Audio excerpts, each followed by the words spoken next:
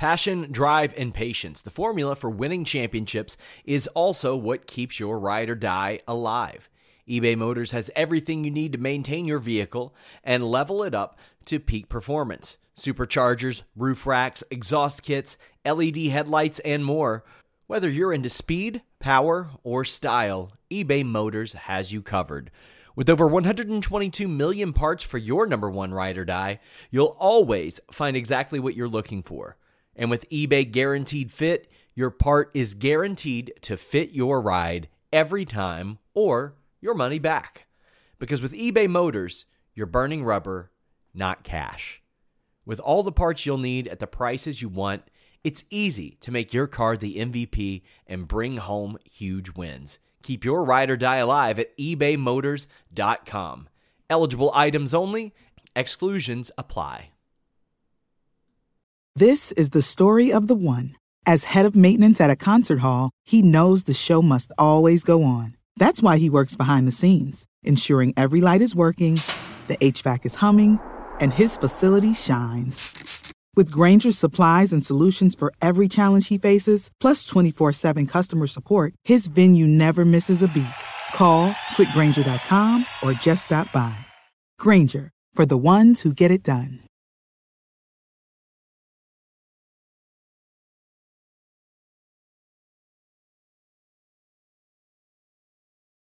It's The List and your boy with Jimmy Van and Sean Ross Sapp. With Jimmy and Sean, sell pills for your dong. Make a fantastic song. Make a fantastic song. We are live. What's up, you guys? Sean Ross Sapp, managing editor, FightfulWrestling.com. Here with one James Jimmy Van der Linden. How are you? I'm doing good, man. I'm supposed to go to a hockey game tonight, and I gave the tickets away due to the shitty weather. Whoa. Meanwhile, out my door or window to the left, it is 60 degrees Fahrenheit and beautiful. We're getting dumped on with snow again, and I've got Leafs tickets, which are like prime. They're like 16 rows up. Yeah. And I really wanted to go, and as soon as I got up this morning, looked out the window, I thought, I don't think so, because you know Toronto now. And yeah. I don't live downtown. I live uptown, and in snow like this, it's going to take me 45 minutes to get downtown. Oh yeah, I've got interested. I got lots of friends from Toronto now, and I've had people like sending me Instagrams and Snapchats and stuff of the snow that's covering everything, and I was like, man. Yeah, I'd rather be at home watching on TV with my kids. Sure. I mean, that's usually how I am with a lot of sporting events. I'll go once a year for something like WrestleMania, for example. People are, you coming to Mania? And I'm like, if I ever do, I'll come for Mania week. I do not want to be at that arena for 8 hours watching WrestleMania. Fair. That's fair. Yeah. I'm do it. So let's move on, man, because we got to talk about the 200 sub goal. So Sean Ross Sapp has been doing a pretty damn stellar job, and Fightful Select, after we hit the 100 sub goal, and I had to perform Stephanie McMahon's entrance music, which I'm very thankful that people on Twitter said that when Stephanie came out this week on Raw, they thought of me. So that was cool. And they knew the words this time. And they knew the words now, yeah. Yeah, they could sing along. But we are now on the cusp of 200 because Sean is just breaking scoops all over the place. So we have to come up with the 200 goal. So I think you and I have already decided it's going to be a duet. We're going to do a duet. And so what we need to do is decide on the song, and we're going to let people in the live chat or on YouTube or Twitter, they can decide what that's going to be. I've got a few ideas, Sean. Is it Ass Man? Ass Man is one of them. Woo! Ass Man is one of them. I've got Cult of Personality. Oh, God. I've got With My Baby Tonight. Oh, boy. John Cena's entrance music. Your Time Is Up, My Time Is Now. That's one. Mike and Maria, which one of our listeners had suggested was the Mike and Maria theme song. Billy and Chuck. Oh, boy. That's a good one. So Billy and Chuck is on my list. The Fabulous Rougeaus, Sean. I don't even know their theme. It is glorious. It is glorious. So anybody that's not familiar with the Fabulous Rougeaus, so they were bad guys pretending to be good guys. And their entrance music in English, they would say like nice stuff, but then in French they would shit on people. That's it was funny. Excellent. It was excellent. Do you know enough French to? I don't know any, but I can add lips. That's fine. So there's that. Nikki Bella has got to be on my list because it's Nikki Bella. and Johnny B. Bad, because it's funny and silly. Okay. So I guess I'll have to learn those. people can give their pick, and then we'll figure Did you it out. hear the Thrifty song? Mm-mm. My God. I was not. about to finish the Fightful mixtape, and gosh, I wish I would have sent it to Nigel ahead of time. But one of my friends from Toronto, actually, Dan Robert, put together a Thrifty song. Really? And it's fantastic. And I wanted to put together the mixtape, and I was like, no, I got to put together a video for this. It's too good. So we legitimately almost have enough for an album. Oh, yeah. We We've can have got the like Fightful 5 album. We got the Isn't that Trevor interesting? Strong song, Vince Russo. We've got the R-Truth, Sean Ross Sapp, What's Up? We have, of course, the song that you sang, and I believe a few others. Also, some that I had included were like our intros for Matt and Frank Trigg and Elias. Right. Had hanging around. Because, All right. I don't delete stuff, Jimmy. Yeah, we're going to get to it. We're going to get to it in a little bit. I want to start off by talking about Roman Reigns today. Okay. So it's amazing how people on the internet are like shitting on people about, oh, you theorized he was going to retire, because people just. So whether you love him as a character or whether you hate him as a character, you have to be happy for him as a human being. That Roman Reigns is in remission.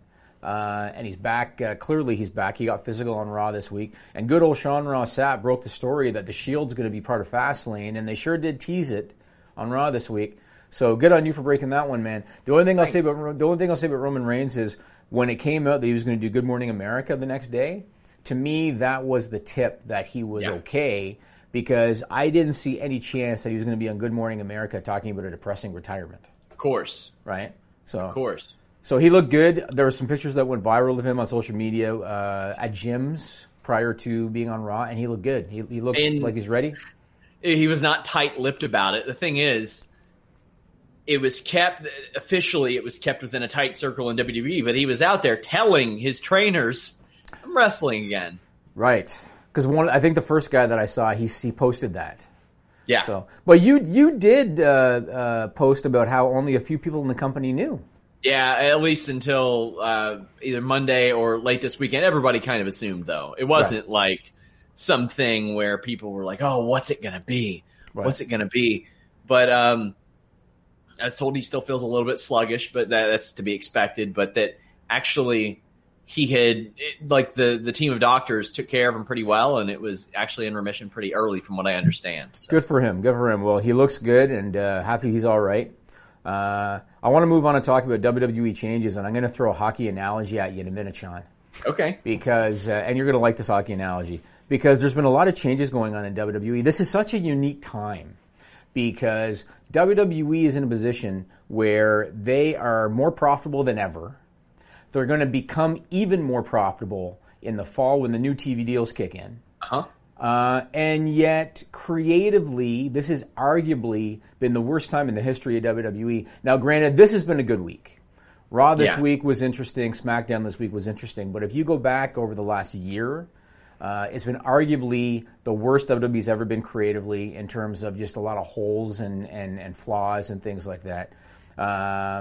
Now, popularity is eroding with WWE, and it has been, and you can see it in every major metric, whether it be television ratings or live attendance or merchandise. And even the network, WWE themselves, in their Q4 report, projected flat growth for the network in Q1.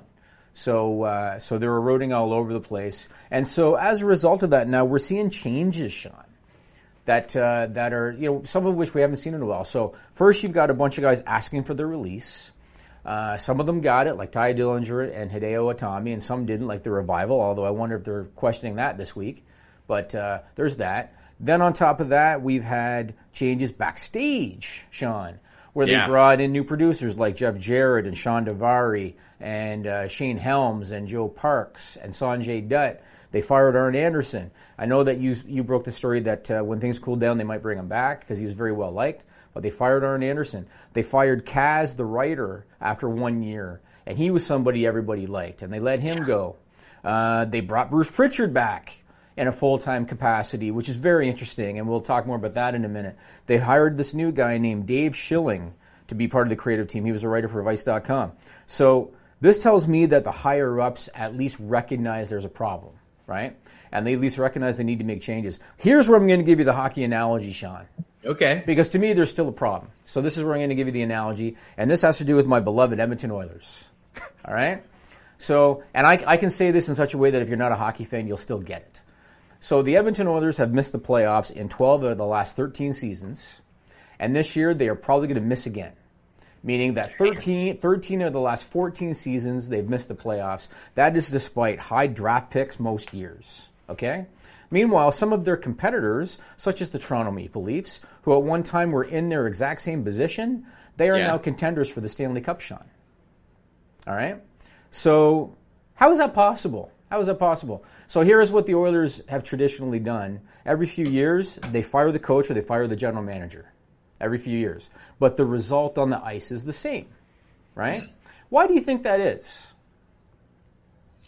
I don't know. Perhaps the environment, perhaps morale in general. I've learned that no matter what talent that you bring in, the type of environment that you foster is very, very important and starts at the top. You're not untrue, but it starts at the top. Like you just said, it starts at the top. And the reason that the Oilers are in their spot is because of management, because of ownership, because of decisions that they have made, because of the people they surround themselves with.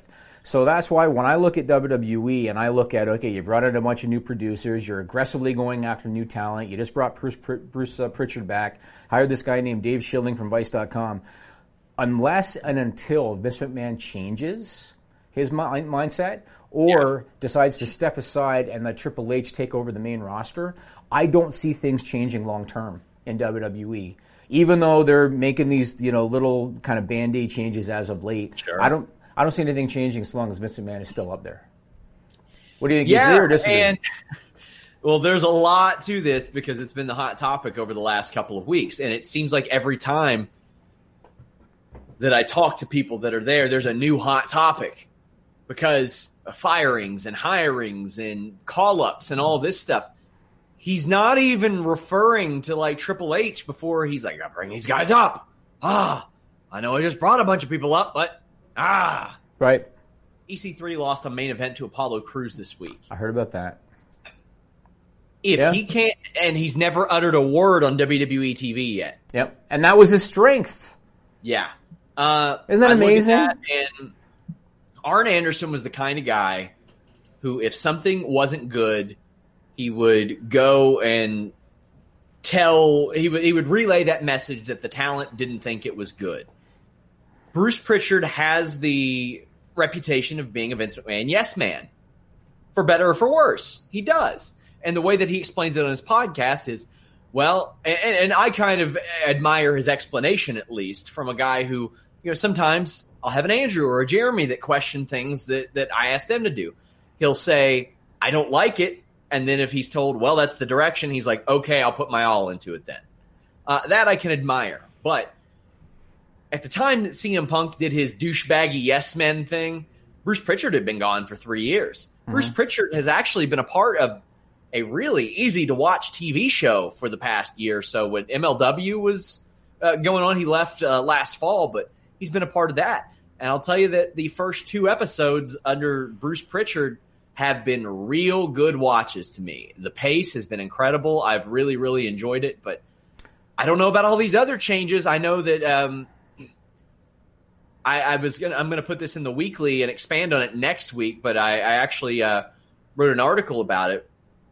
The reason why a lot of the agents were brought in, I'm told, is because they have a performance center initiative coming, right, and they want to be able to send those people out. Right. So, which I guess makes sense because I do know I guess they're working on India now as one of the new ones. So I guess that makes sense. And, hey, having Abyss, Sanjay Dutt, and Jeff Jarrett is probably a smart move because they are familiar with that market because of Ring Cut King. Yeah. Okay. Well, let's talk more about Bruce Pritchard. So I know Conrad Thompson has said that their upcoming live events are still on. Mm-hmm. Have you heard definitively about the future of the podcast? Because my gut tells me that they're going to have to cancel it. Post Wrestling says that nothing is canceled, from what I understood. Not even the podcast. That's what they say. I mean, Shane still does his, and you mentioned, that's a lot of backstage news. Fortunately for them, it's old backstage news. It's primarily stories in the past, and I'll tell you what, once they hook up, if they do take some time off, and Bruce has another run, Oh yeah. it's going to do good again. Oh, absolutely, absolutely. I mean, I will say this: if Vince McMahon lets him continue that podcast, knowing that it's about backstage stories and all of that, if he lets him continue it, Vince has definitively lost his mind. Even though we already kind of think he's a little bit old and kind of out of touch and everything, if he lets him keep doing it when he's part of the creative team, Sean, he's clearly lost his mind. But I want to run this by you, and this is my whole devil's advocate thing. Do you think that Vince hired Bruce Pritchard, at least in part, as a shot to Conrad Thompson? Because as we've heard over the last couple of weeks, Vince is mad about the Undertaker thing, which I told you last week I didn't think it was a big deal, and quite honestly, I still don't. I still don't think it's a big deal, but to Vince McMahon it is. And so do you think that he hired back Bruce Pritchard, at least in part, to take a little shot at Conrad Thompson for the Undertaker StarCast booking? Because Vince is like that, man. He is. Maybe like partially. Maybe partially. I don't think that it was motivated in it completely, though, to be honest with you. Okay. Well, let's talk more about Taker. So PW Insider reported that StarCast LLC, which is Conrad's company, they trademarked Dead Man Talking.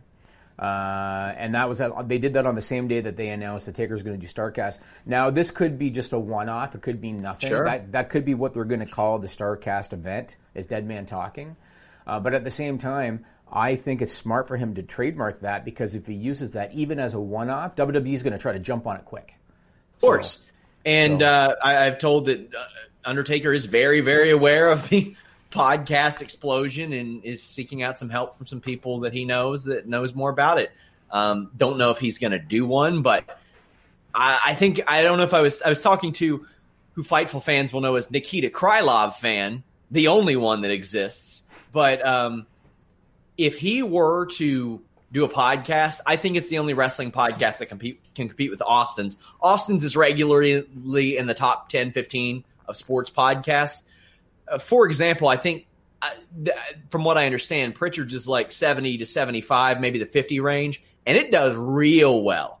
So that should tell you how transcendent Steve Austin is. I think Undertaker's can do even better, because there are a lot of wrestling fans who see Steve Austin's as a show that you can miss, quite frankly. Sometimes he's just not talking about wrestling. Undertaker, if he does a wrestling podcast, 3 decades. Yeah, man. yeah. Oh, yeah. More than 3 decades. He's got stuff before WWE. And not just that, but he never did interviews. Never. Because Steve Austin did. Steve Austin did do interviews, and Taker didn't. You know what I'd want to know if he does decide to do it? So when Steve Austin started doing his podcast, it took me a little bit of time to get used to him interviewing other people. Yeah. Because he was Stone Cold Steve Austin. He was the biggest box office attraction, granted for a small period, but he was the biggest box office attraction in wrestling. So it took a little bit of getting used to for me seeing Steve Austin like interviewing Paige. You know what I mean? That was kind of weird. But now I've kind of gotten used to it. I can't imagine watching The Undertaker or listening to The Undertaker interview somebody else. Yes. So do you know if, well, I guess you don't know because nothing's come out yet. You'd think that because he doesn't like to talk much, that he'd probably prefer talking to different people every week as opposed to, say, doing a Conrad Thompson format where you're the center of attention every week. Yeah. You know what I mean? But then at the maybe same time... pony up the dough and we'll find out. What's that? Maybe you should pony up the dough and we'll find out. You know what? If it's worth getting some interesting footage, maybe I'd consider it, man. You never know. One more thing about Bruce Pritchard I want to ask you about. So we know he was backstage at Raw. Was he at SmackDown as well? I don't know. I assume so, but okay. I do not know. Now, the other question is, do you know how involved he was? Because with all due respect to Bruce Pritchard, he's also older, and he wasn't following, the current product. He has been. Dave Meltzer revealed that he's been a consultant since January. Okay, so he followed it for a couple months, but before then he wasn't following it week to week. So do you know how involved he was? Because TV was better this week, and I don't know how much praise, if any, to give him. I'm trying to find out, and I will find out, but right now I don't know. Okay. Well, one thing I noticed this week, and granted there were a lot of returns that made the show, different or interesting, but the little details, Sean, this week. Like even 2 months ago, they would have had a camera in Ric Flair's locker room. Yeah. Even 2 months ago. But now they knew enough to have Batista drag the guy over to the locker room. Another thing I really liked was when Roman and Rollins saved Dean Ambrose, but they didn't tend to him. They left him laying in the ring. because it was almost like they were saying, well, we don't want these guys to murder you, but at the same time, you were a dick. So I liked it. I liked those little subtle details. I was told that if Ambrose wanted to go out on the ramp, he was allowed to at the beginning of the show. They weren't going to tether that moment to anything storyline-wise. They weren't going to put any restrictions on that in that regard. Right. God damn, it was a fun episode of Raw. And a thing that I noticed, man, no matches went over 10 minutes except for the women's tag. I'm okay with that. I'm okay with not getting matches that go 10 to 15 minutes all the time if it means the story is richer and the matches mean more on pay-per-view.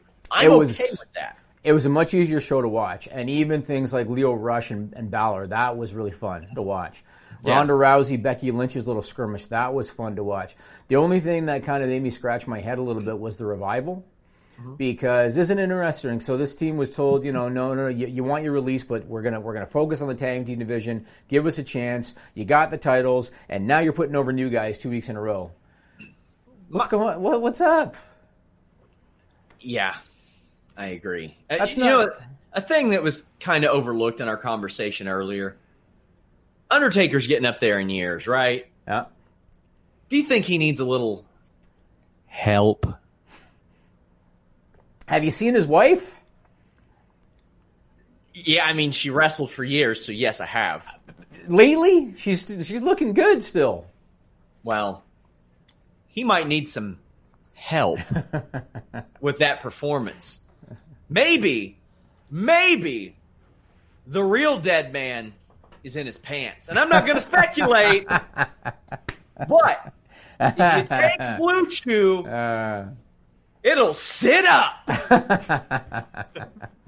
Maybe your grip's a little too tight on your choke slam. Do you think that explains Aleister Black's entrance? Yes. But now you can increase your performance and get extra confidence in bed.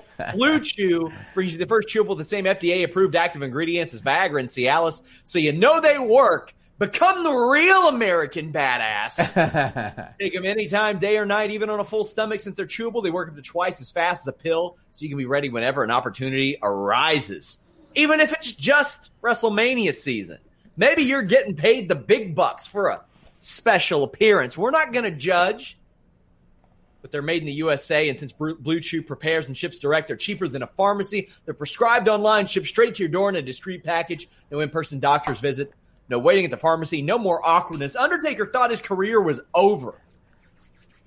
And he got some miracle help, and all of a sudden he's wrestling next year. If you think your days are numbered, or even if you don't, but you just want that extra, that extra, so you want an extra Shinsuke Nakamura? Use our code FIGHTFUL. Get your first shipment free. Just pay $5 shipping. Let them know you heard about them from us at Get Blue Chew. I hope these guys are at StarCast, Jimmy. Yeah, it makes sense for them to be there. I noticed that they called us out on Twitter, which is cool. So it was like, hey, Conrad and Bruce and Eric Bischoff and Fightful. Yeah. That was cool. I want to ask you one other thing. I want to ask you about something that I read this analogy online. You know how sometimes, and Nigel knows this, you know how sometimes people overthink things and maybe they make something out to be more brilliant than it really is? So, Sean, I want to ask you this. There was an analogy online I read. People were saying that what Vince McMahon has been doing on TV the last couple of weeks, where he came out on Raw and, guess what, Becky, you're out of the match and Charlotte's in. And comes on SmackDown this week, Kofi, you're out of Fastlane, Kevin Owens is in. So an analogy I read is that they're doing this as a takeoff of how Vince McMahon always changes his mind. Yeah. But I'm wondering if people are overthinking it and it's just hot shot booking. Could be either one of them. And the irony is, that would be playing off of Vince McMahon, no matter what. Right, yeah. Because it'd be funny if they're going in that direction, where Vince is becoming senile and so his kids are going to try to push him out. That's what I was hoping. I would love that. Because I think it would be good. And you got to remember now, so both times he's done this lately, Stephanie was in the ring both times, once with Hunter, once with Shane. So the way they're doing it, they're almost making it look like he's going against his kids. What I would do there, I think that's how you would do an NXT versus WWE angle. Vince versus Triple H, and even you have they have a chance. They fucked up the invasion angle so bad in 2001. They have a chance to do their own. Right.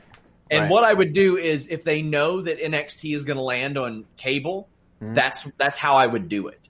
I would really, really put that in there. And you've got the Cenas, you've got Kurt Angles, a lot of the heavy hitters, the big names, and then you've got a lot of people from NXT, and you can kind of you have more wiggle room there. Like when Test joined the Alliance, that didn't make a goddamn bit of sense. Right. He had never been in WCW or ECW. Yep. So I think they have a real chance to do that down the road. And honestly, too, when you look at the caliber of talent that they got from WCW back in 2001, and you look at the caliber of talent in NXT now, it's night and day. I mean, with the exception of Booker T at the time, they didn't have anybody really higher up and good at that time. Yeah, Rob Van Dam was probably from ECW. Really, yeah. WCW, it was like Sean Stasiak, and it was bad, and, So, all right, let's talk about AEW. Some news came out, and again, I saw some hot takes online, Sean, and so I want to just cool people down a little bit. So it came up this week that the USPTO, which is the United States Patent and Trademark Office, they refused some AEW trademarks, including All Elite Wrestling, AEW is an acronym, the AEW logo, Change of the Universe, which I don't know what the hell that's going to be, but Change of the Universe, and Double or Nothing. I saw some hot takes about, what are they going to do? They have their first show coming in May. Veteran wrestlers, rookie businessman was one. Right. You all think Cody Rhodes is filling out the paperwork, do you? Right. So here's what I want to explain to people. I read the Double or Nothing paperwork. I didn't read the other one because it's very similar, but I read the Double or Nothing one. And all it is they refused the Double or Nothing trademark due to two classes, and they both have to do with music. One has to do with downloadable music, one has to do with non-downloadable music, and in both cases, it said in the filing that all they have to do is refile, change some verbiage, and they'll be okay. And when it came to the other one that was about All Elite Wrestling and AEW and the logo and Change of the Universe, similar thing, they just have to amend the application, they have to pay some outstanding fees, change a little bit of verbiage, and then they'll be fine. So all these hot takes about they're going to have to change the branding, and this thing is in 2 months, or it's just relax. They're okay. Yeah. They're all right. They just have to change some verbiage and refile, and it's good to go. Yeah, this is a nothing story. It's something that... It is a non-story. So I've never covered wrestling in a landscape like this. The closest... I mean, the first day I did pro wrestling journalism was the Monday Night War between TNA and WWE on January 4th, 2010. That was the night of my first column I wrote. Which ended on January 5th, 2010. Yeah, you goddamn right it did. It ended when Homicide couldn't climb out of that hole in the top of the cage on live TV. It was bad, but it's such a nothing story. But it is a nothing story. I'll tell you what isn't a nothing story. The story of Roman Reigns. And ahead of this announcement, I had actually spoken to WWE road agent Shane Helms about his relationship with Roman Reigns. You all may remember Shane teamed with Roman's brother Rosie for years. Take a listen. I had reached out to you when Roman Reigns had made his announcement that he had leukemia, and I said, did you know anything about this? Because obviously you teamed with his brother for a long time ago. You didn't know anything about it. Can you tell me, like, kind of what went through your head and your relationship with Roman Reigns? I mean, I just thought it was super sad. I mean, somebody coming out, having to say that and just reveal that to the world. Like I said, I didn't know he had it before, and didn't know the battle he had with it before. But too, and I talked about about this before. He looks so much like Rosie, like Maddie, that. When I was hearing that just kind of compounded, you know what I'm saying? That compounded on me because, of how I felt about Rosie. So it just made me think about him and then think about him. So it was a really sad moment, and I hope that, that he's able to beat it again and we see him again. I hope that with all my heart. Yeah. He's a kind guy. He's a very nice guy, sweet guy, and a lot of, everybody backstage likes him. Regardless of how the fans react to him sometimes because of how they feel he should or shouldn't be booked, whatever. That's neither here nor there. His heart seems like it's a heart of gold. A picture emerged of you two sharing a moment after the Royal Rumble. That had to be special for you, considering how close you were with his brother. Yeah, I got to talk to him. I went to a house show after Rosie passed, and we had a moment there, and we kind of were able to to express how I felt, and condolences and that sort of thing. So, but it was like nothing I wanted to get heavy into when somebody's got to go to work. You don't want to go have this real conversation and then, oh yeah, by the way, go out and risk your life in the ring here. And I don't want to bring him down too much, but it was we said very positive things and very cool things. And at the Rumble, it wasn't like we was having this really deep conversation or anything. Yeah. We were just talking, two guys talking. But because of the history, of me with his brother, it did add a little special meaning to that picture. It looks like we're almost about to embrace, It does. It does look like it, but I mean, that's just him being a good guy. When you talk, he listens. I don't know that any single photo out of that Royal Rumble got more attention than that one. I mean, it was everywhere because of everything that had happened, and now, I mean, it is a touching photo. Yeah. Yeah, it is, man. And too, like I said, when I see him, and I think that was my caption there. Every time I see Roman, I see Rosie, and I can't help it. Yeah. And it's not like I see it and I get sad. I have a lot of, 99% of my memories of Rosie are funny. Yeah. So I see him and I think about good things, But then, I see him and I miss Rosie too. So. Make sure you guys check out Shane Helms' podcast, Highway to Helms. It's back. You all can check out his social media for good links to that. And he's doing work as a road agent. I think a very good hire for a lot of the same reasons that we brought him on. He's had a little bit of everything in his career. So, Yep. I want to say something quick. You and I talked a little bit off the air. I happened to glance over at our live chat while that clip was playing, and I saw some people that were kind of crapping on AEW a little bit, and what have they done, and they're overhyped or whatever. So I just kind of want to say this again. So I grew up a WWE fan because I come from a part of Canada where WWE was really the only player on television. And so I guess you could say that I was always a WWE fan first for that reason. Competition is really good in wrestling. So even if you are a WWE fan right now, you should not hope that AEW dies because that competition is going to help make WWE better. So people need to understand that when Vince McMahon has a fire lit under him like he did back in the late 90s, early 2000s, their product was better. When he had somebody that was threatening to go after his talent, he did more with them. So if you're a WWE fan, don't hope that AEW dies. You want AEW to thrive because it's going to make the WWE product better. So I am completely with you. I want more. I mean, hey. Selfishly, I want more because I want more stuff to cover. I want more news. But really, do you have more time for that, Sean? No, not really. But hey, that's why we got our boys Andrew and Jeremy there. That's why I had to have Mr. Warren Hayes cover NXT 205 Live and NXT UK on the rapidly growing FightfulSelect.com service. Yes, which has done very well. You've come a long way with that. Just posted the Fightful Report podcast as we went on the air, by the way. So subscribe. I want to talk about some news that broke today, February 27th, because I think this is cool. So Fight TV has announced that they're going to be doing something called Fight Fest. I think this is good business, Sean. And whenever I look at stuff and I always say, what's the benefit and all that, I think this is good business. I can't believe they didn't do it before this. So Fight TV issued a press release today to announce that they're going to be airing the various wrestling shows taking place over WrestleMania weekend, including the Ring of Honor New Japan Supercard. Which is I think by itself a pretty big one that they're going to have that. Obviously, Ring of Honor Club's probably going to have it too, but they're going to have that. Plus Impact's United We Stand, WWN's Mercury Rising, WrestleCon Super Show, and House of Glory's Culture Class 2019. You can get all of that for one price of about $120. They claim it's a savings of $160 versus iPay-per-view and pay-per-view prices. I think that's a smart thing to do because wrestling fans know about WrestleMania week. And not everybody has the means to travel to New York to see the shows live. Even people in New York won't have the means to get to all these shows. People in New York won't have the time to get from one place to another. Right. So I think it's a very smart thing on the part of Fight TV, and they just announced that today, and I wanted to mention it. I think it's big.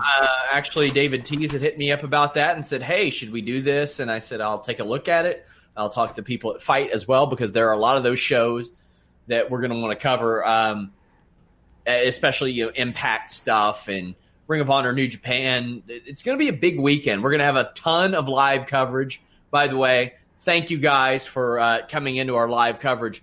Our UFC shows do insane live coverage now. Like we get thousands of comments in those now. So thank you guys. Our Raw one did a lot better. SmackDown did a lot better. Come over there and hang out. If you want to talk to me during the show, that's probably the place to go. But we're going to have a lot of those for WrestleMania weekend. In the past, the Joey Janela shows have been some of our most sought out coverages that we've done. So I love Fight doing this and bringing all of these into living rooms, offices in my case. Smart move. What was with this Joey Janela Invisible Man bullshit? What was that way garbage? to hype up the show. That's stupid. I mean, it hyped up the show, didn't it? Yeah, but you know people that legitimately lost a loved one? Sure. And now they're reading this bullshit, stupid. I thought it was dumb. That was stupid. I mean, you guys can do a lot better. Joey Janela, if you ever see this, you can do better. That was dumb. You're talking about a character that literally didn't exist to begin with. I know, but they're writing bullshit obituaries. Like, I lost my dad in November, right? Yeah. And other people have lost their family members, and they're writing bullshit obituaries about, he overdosed on Eris or whatever the fuck he wrote. Come on. It's bullshit.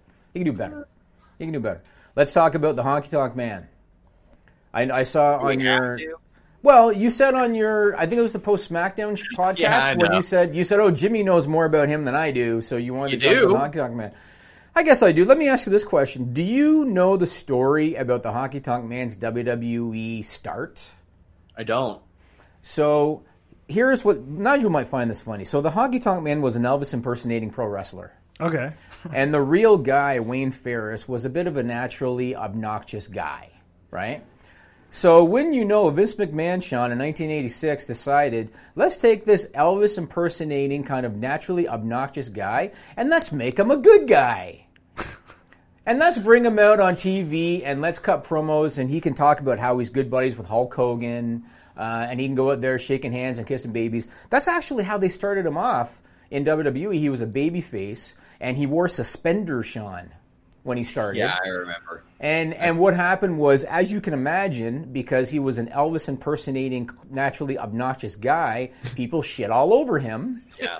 And so what they ended up doing, and from what I recollect, I think it was Jesse the Body Ventura that came up with this, they did a vote of confidence where they had people send in a vote, yay or nay, as to whether or not they wanted to see the Honky Tonk Man. Very good way of getting a mailing list, Sean. Yes. And the majority voted nay. And so the Honky Tonk Man then brought on Jimmy Hart as his manager, basically said, fuck you everybody, became a bad guy, and went on to become one of the hottest heels of the late 80s. I think it's debatable that in late 87, early 88, he was the hottest heel in the company. And and his run with Randy Savage was amazing. They had a great program together. He was the reason Randy Savage turned babyface. Because if you want Randy Savage to turn babyface, what better guy to put him in the ring with than the Honky Tonk Man? He was also the reason that he was the guy that contributed to the Mega Powers forming, Hulk Hogan and Randy Savage, because he shoved Elizabeth down on Saturday Night's Main Event. He clocked Randy Savage with a guitar. Elizabeth ran to the back, grabbed Hulk Hogan, brought him out. Hulk Hogan cleaned house on Honky and the Hart Foundation, and that's how they formed. So he had a really good run. I think a lot of people will remember SummerSlam '88 when he got destroyed by the Ultimate Warrior. Yes. At Madison Square Garden. And that was a fun moment to watch. I've seen that match, I bet you 1,000 times, because it was just a fun moment to watch and the crowd was so into it. Unfortunately for the Honky Tonk Man, that was his peak. Once he lost, because he was never good in the ring, and once he lost the Intercontinental title, it was kind of downhill from there. I think we've all heard the stories about how he went to WCW because he was legitimately friends with Hulk Hogan. So Hulk Hogan got him into WCW. I think it was either the television title or maybe the U.S. title. I think the television title that he held, they had a pay-per-view coming up, and I think it might have been Johnny B. Bad that they wanted him to drop the title to. And as legend has it, Honky went to Eric Bischoff and basically said, I want more money to drop the title. And Eric Bischoff said, you're fired. Yeah, Eric Bischoff speaks openly about the great joy that he took in firing Honky Tonk Man. Right. And weird to kind of think that his WWF run was about half the length of Heath Slater's. Oh, yeah. I mean, 86 until 91, maybe? People didn't last like the 10, 11 years. No. Today. It was very different back then. It was very different. And I'll tell you one Honky Tonk Man thing people may or may not remember. WrestleMania 6 in Toronto, when he was with Greg Valentine as Rhythm and Blues, they went to the ring in a pink Cadillac owned and driven by Diamond Dallas Page. Yeah. And one thing I've always remembered about that segment that they did is, so Honky's in the ring. Try to envision this. Honky's in the ring and he's got a microphone cutting a promo. And they had the Bushwhackers at ringside in disguise. And it was Honky's delivery was so terrible that when he saw those guys at ringside, he goes, "Hey, that's Luke and Butch, the Bushwhackers." And the way he said it was like, my God, that was bad. When the best promo in your segment is the limo driver, right? The driver. When the best, right. Yeah, that's rough. But anybody not familiar with the Honky Tonk Man, as far as his peak is concerned, go on YouTube, or maybe the network has it too. Look up his matches with Randy Macho Man Savage, because that program was gold. Like, those guys were great together. And like I said, he was arguably the hottest heel in the company, late 87, early 88. So I think he deserves to be in. He held the Intercontinental title for 454 days, which is still the longest uninterrupted reign in WWE. So he deserves to go in. I know he's a bit controversial because he's a bit of a loose cannon when he has a live mic, and they're going to have to maybe watch what he says a little bit, but he deserves to be in there, for sure. I fully think right now Elias should be Intercontinental Champion and on his way to that record. For the You know what? Do you remember when, what's his name, did the Honky Meter? Santino. That was great. He did the Honka Perfect Mountie Meter too. It was great. It was great. And I actually thought that Santino, they were going to give him a chance, because every time he won, he would like call up the Honky Meter. So I thought they were going to give him a chance, and then he got beat in like 3 weeks or whatever it was. But I would agree with you, Elias. I think the IC title looks really good on Finn Balor, but I also think that Elias is custom made for that belt. Yeah, I do too. So we'll see what happens. All right, let's go to Stupid People. Sounds good. This is a stupid song, it just goes on and on. You might find some meaning, but you would be wrong.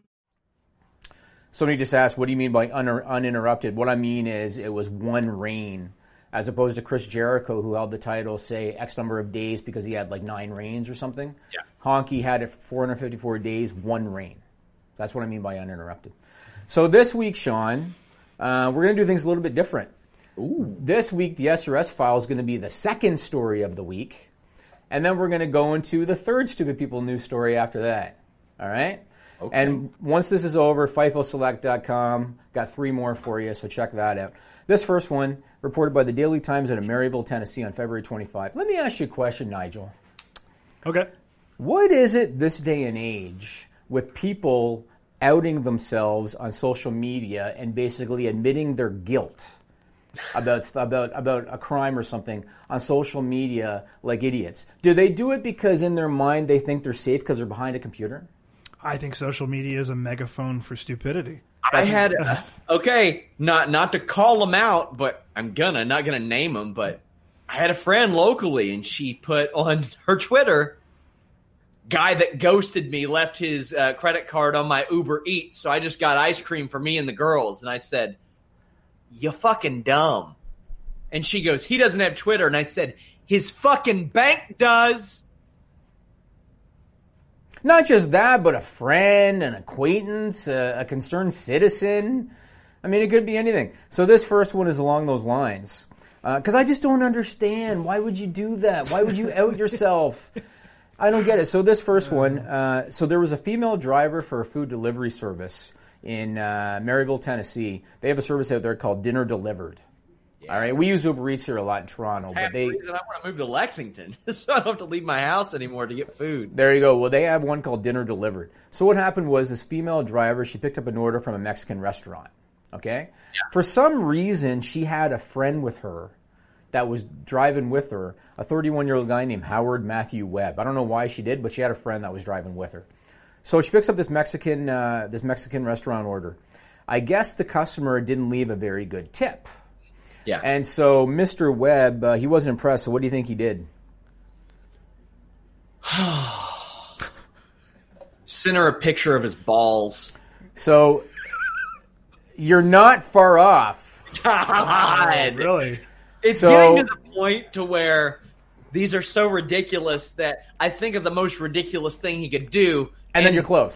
Yeah. So what they did was they filmed him dipping his testicles in a container of salsa. Look out for my next single. It's called My Salsa. So they As filmed I'm him. saying, Jimmy, They filmed him dipping his testicles in a container of salsa while the woman, the driver, in the background said, "This is what you get when you give an 89-cent tip for an almost 30-minute drive." Then they posted the video on Facebook. Well, I don't know if you've ever heard, Jimmy, but word is that the salsa makes all the pretty girls want to dance and take off their underpants. Uh-huh. The salsa. Well, in this Whoa. case, you know, he did take off his underpants. Yeah, he sure did. He also ended up in prison because what Yeah? happened was that video went viral. It got back to Dinner Delivered. They called the police. They were able to ID the suspects. And Mr. Howard Matthew Webb is in jail in lieu of a $45,000 bond. And get this, Sean, because this is the world now. He is charged with a Class C felony of adulteration of food, liquids, or pharmaceuticals. If convicted, he faces a possible sentence of 3 to 15 years in prison and a $10,000 fine.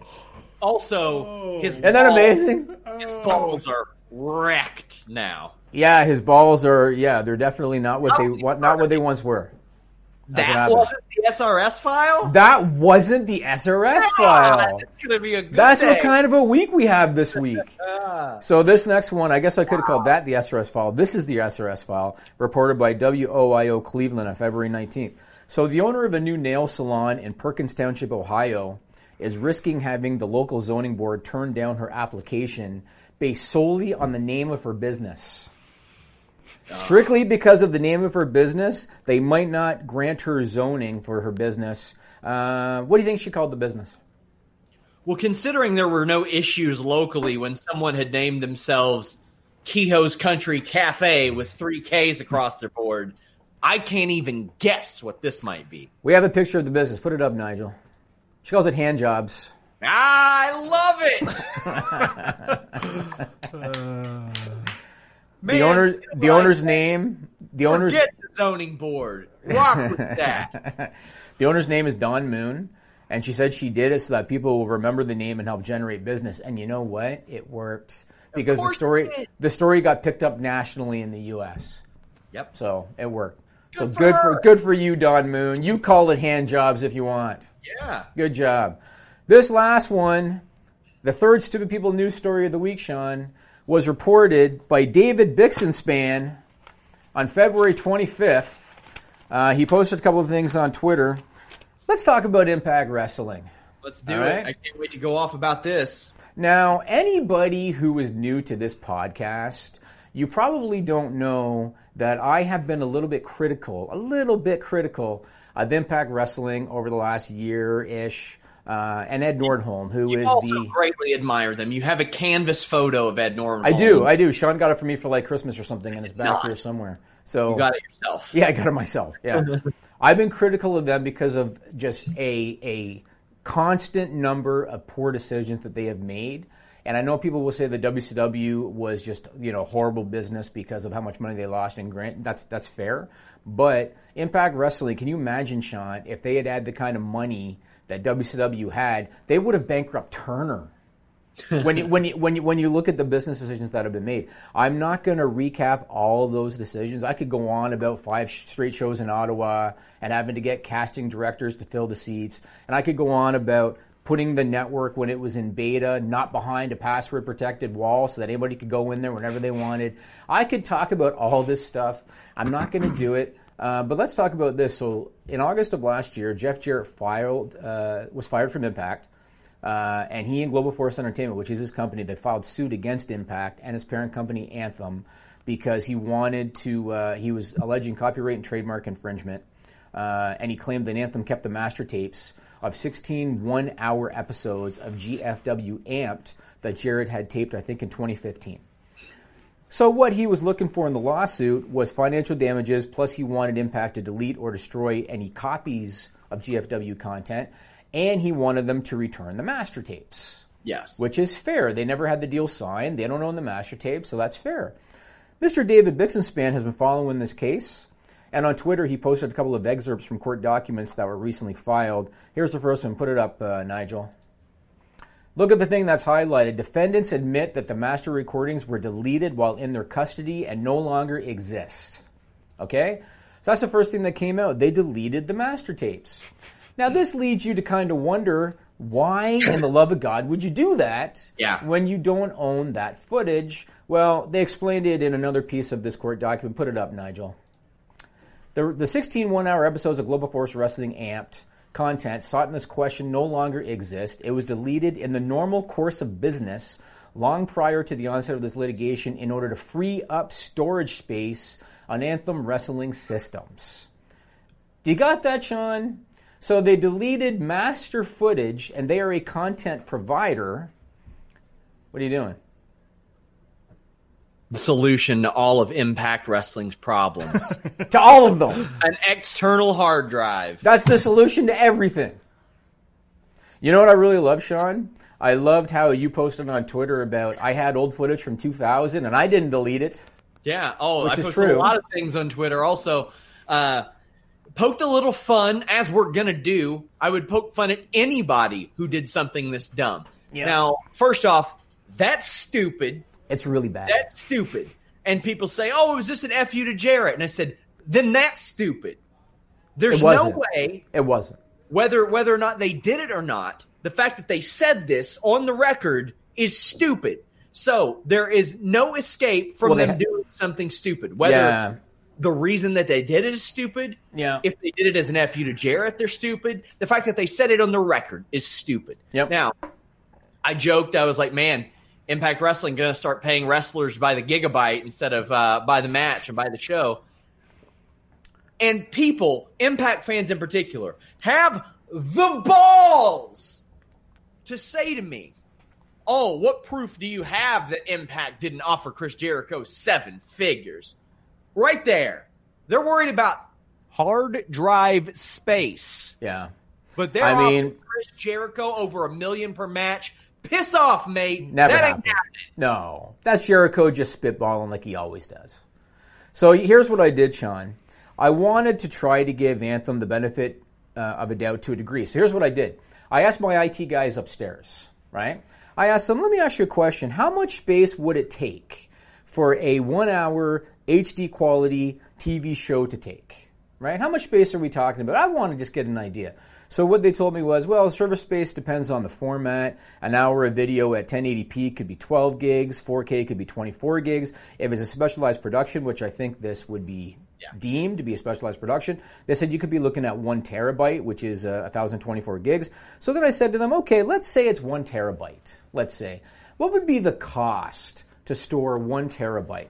And they basically said that AWS, Amazon Web Services, you can store 1 terabyte for $100 a month, Sean. 1 terabyte for $100 a month. If they have 16 one-hour episodes, that's $1,600 a month, which is not exactly a massive amount of money for a content provider to store their content. You know what I mean? 1 terabyte for life right here. Less there you than go. $100 a month. It's just $100 one time.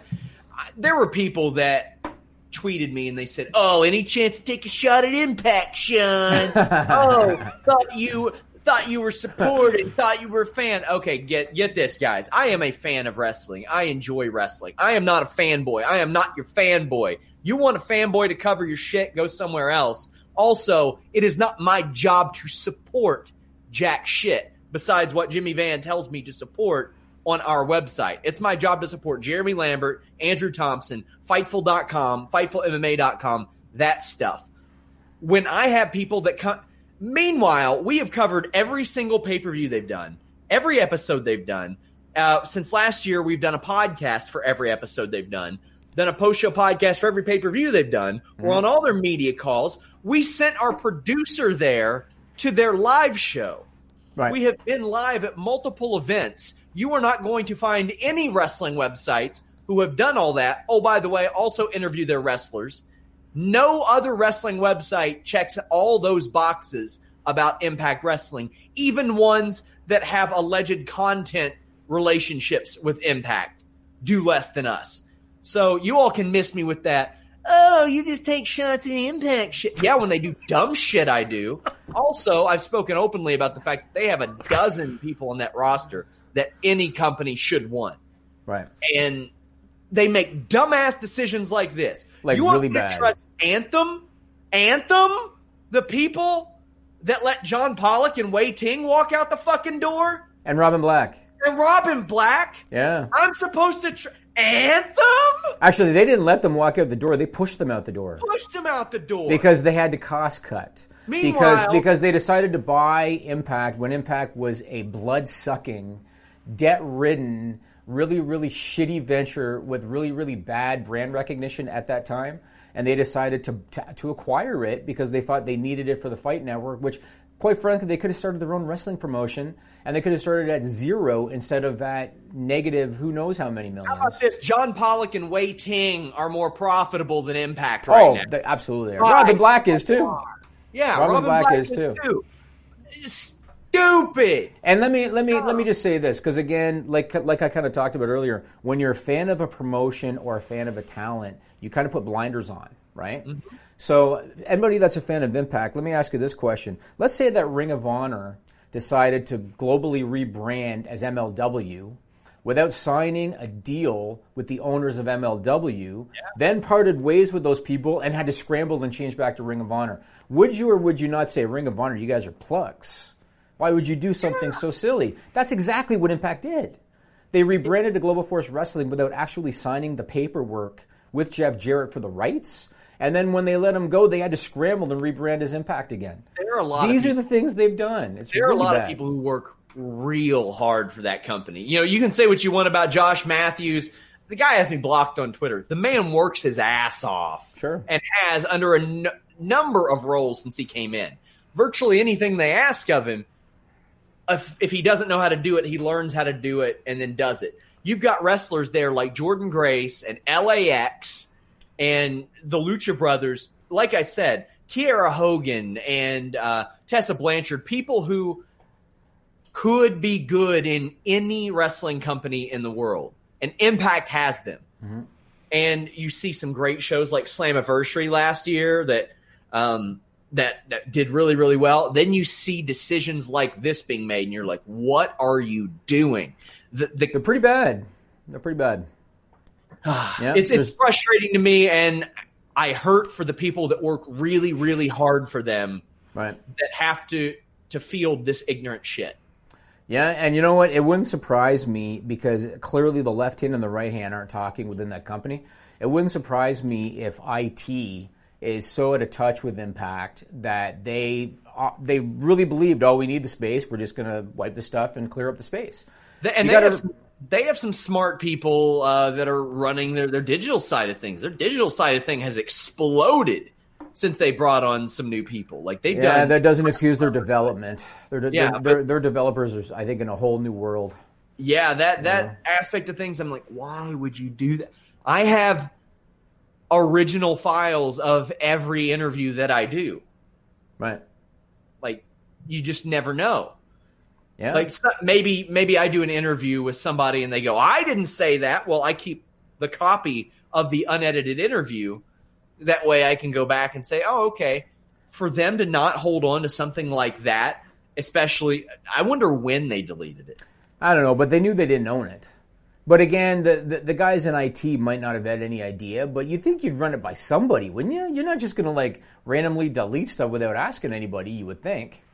But, yeah. I mean, hell, I even make sure that we have the digital file of your mask on more than one computer in this office. You know? Can that be the 200 subscriber goal? No more masks? No, if anything, I'll make another one. That's weird, man. I want to say one more thing this week. I want to talk about this XFL tidbit because, man, I wish I could talk to Vince McMahon, Sean, for 5 minutes. I wish I could. I almost forgot. This is the extended Stupid People segment because it continues right here. I wish I could talk to him for 5 minutes. So Darren Ravel, who is a sports business reporter, he posted this on Twitter on February 25th. Put this tweet up. By the way, yeah, go ahead. Sorry. He said, exhibit in lawsuit, and I'm going to, in a minute, tell you what the lawsuit is. He said, exhibit in lawsuit shows that AAF originally planned to use XFL name and purchase assets from WWE and NBC for $50 million. AAF met with Vince McMahon, and he decided to start the league on his own. So that was the catalyst for Vince wanting to bring back the XFLs because he found out, somebody else is going to do it. I can't have them be successful when I wasn't. So I need to do this.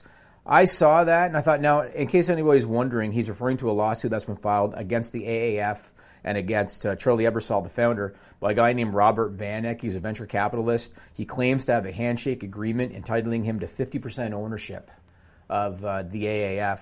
The AAF says that the claim is without merit and there's no agreement, either oral or written. If I was Vince McMahon and I could have had $25 million in cash for free basically handed to me, you take the fucking money. For nothing. You take the fucking money. Because now, who knows what's going to happen? Who knows what's going to happen? That's like he could be out $200 or $300 million before it's all done, Sean. I'm just like, man, if somebody offered me that much money, or just any amount, or real money, somebody offered me $2,500 for the old blog I used to run. Cool, have it. Do what you want. Take it. Okay, Vince didn't use it for 18 years, and it will fail. It will fail. It's going to be hard. The AAF is already failing. Yeah, it's going to be hard. The AAF already had to have a bailout. Yeah. This is among one of Vince McMahon's worst decisions he's ever made. It's going to be bad. Yeah, I guess we'll see what happens, but it's not looking too pretty. And it's hard for me to fathom that he decided to run it because a competitive league reached out to buy the trademarks and the IP, and that's what made him decide, oh, fuck them, I got to do it. Yeah. Let's spend $200 million on a losing entity. Man, I'd love to sit down for lunch with Vince McMahon. That'd be fun. He'd look at me like, who the fuck are you? Go back to your hole. But it would still be fun. Well, I guess that's it. This week on Fightful Select, the most direct way to support our independent coverage of pro wrestling, Fightful Report podcast. I have a bonus Q&A show I'm going to do. Also, Jimmy, I have decided for Select subscribers to read Sean McCorkle's 2010 review of Matt Hughes' book, where he talks about how Matt Hughes cut pigs open, threw their testicles at his friend, made out with 13-year-olds, normal stuff. How old was he when he was making out with 13-year-olds? 21, 22. Get out. That's what the book said. That's what his own autobiography says. And Sean McCorkle reviewed it back then. And in light of the Matt Hughes restraining orders, I'm going to read that. Also, Warren Hayes reviews NXT 205 Live and UK.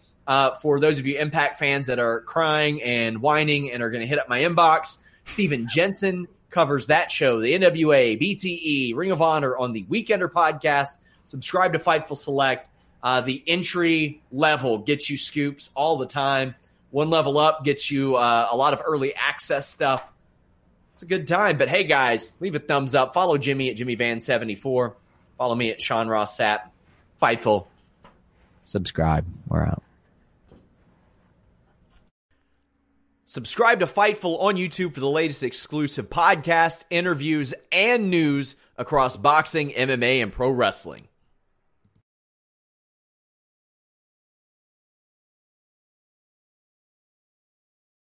Say goodbye to your credit card rewards. Greedy corporate mega stores, led by Walmart and Target, are pushing for a law in Congress to take away your hard-earned cash back and travel points to line their pockets. The Durbin-Marshall credit card bill would enact harmful credit card routing mandates that would end credit card rewards as we know it. If you love your credit card rewards, tell your lawmakers, hands off my rewards. Tell them to oppose the Durbin-Marshall credit card bill.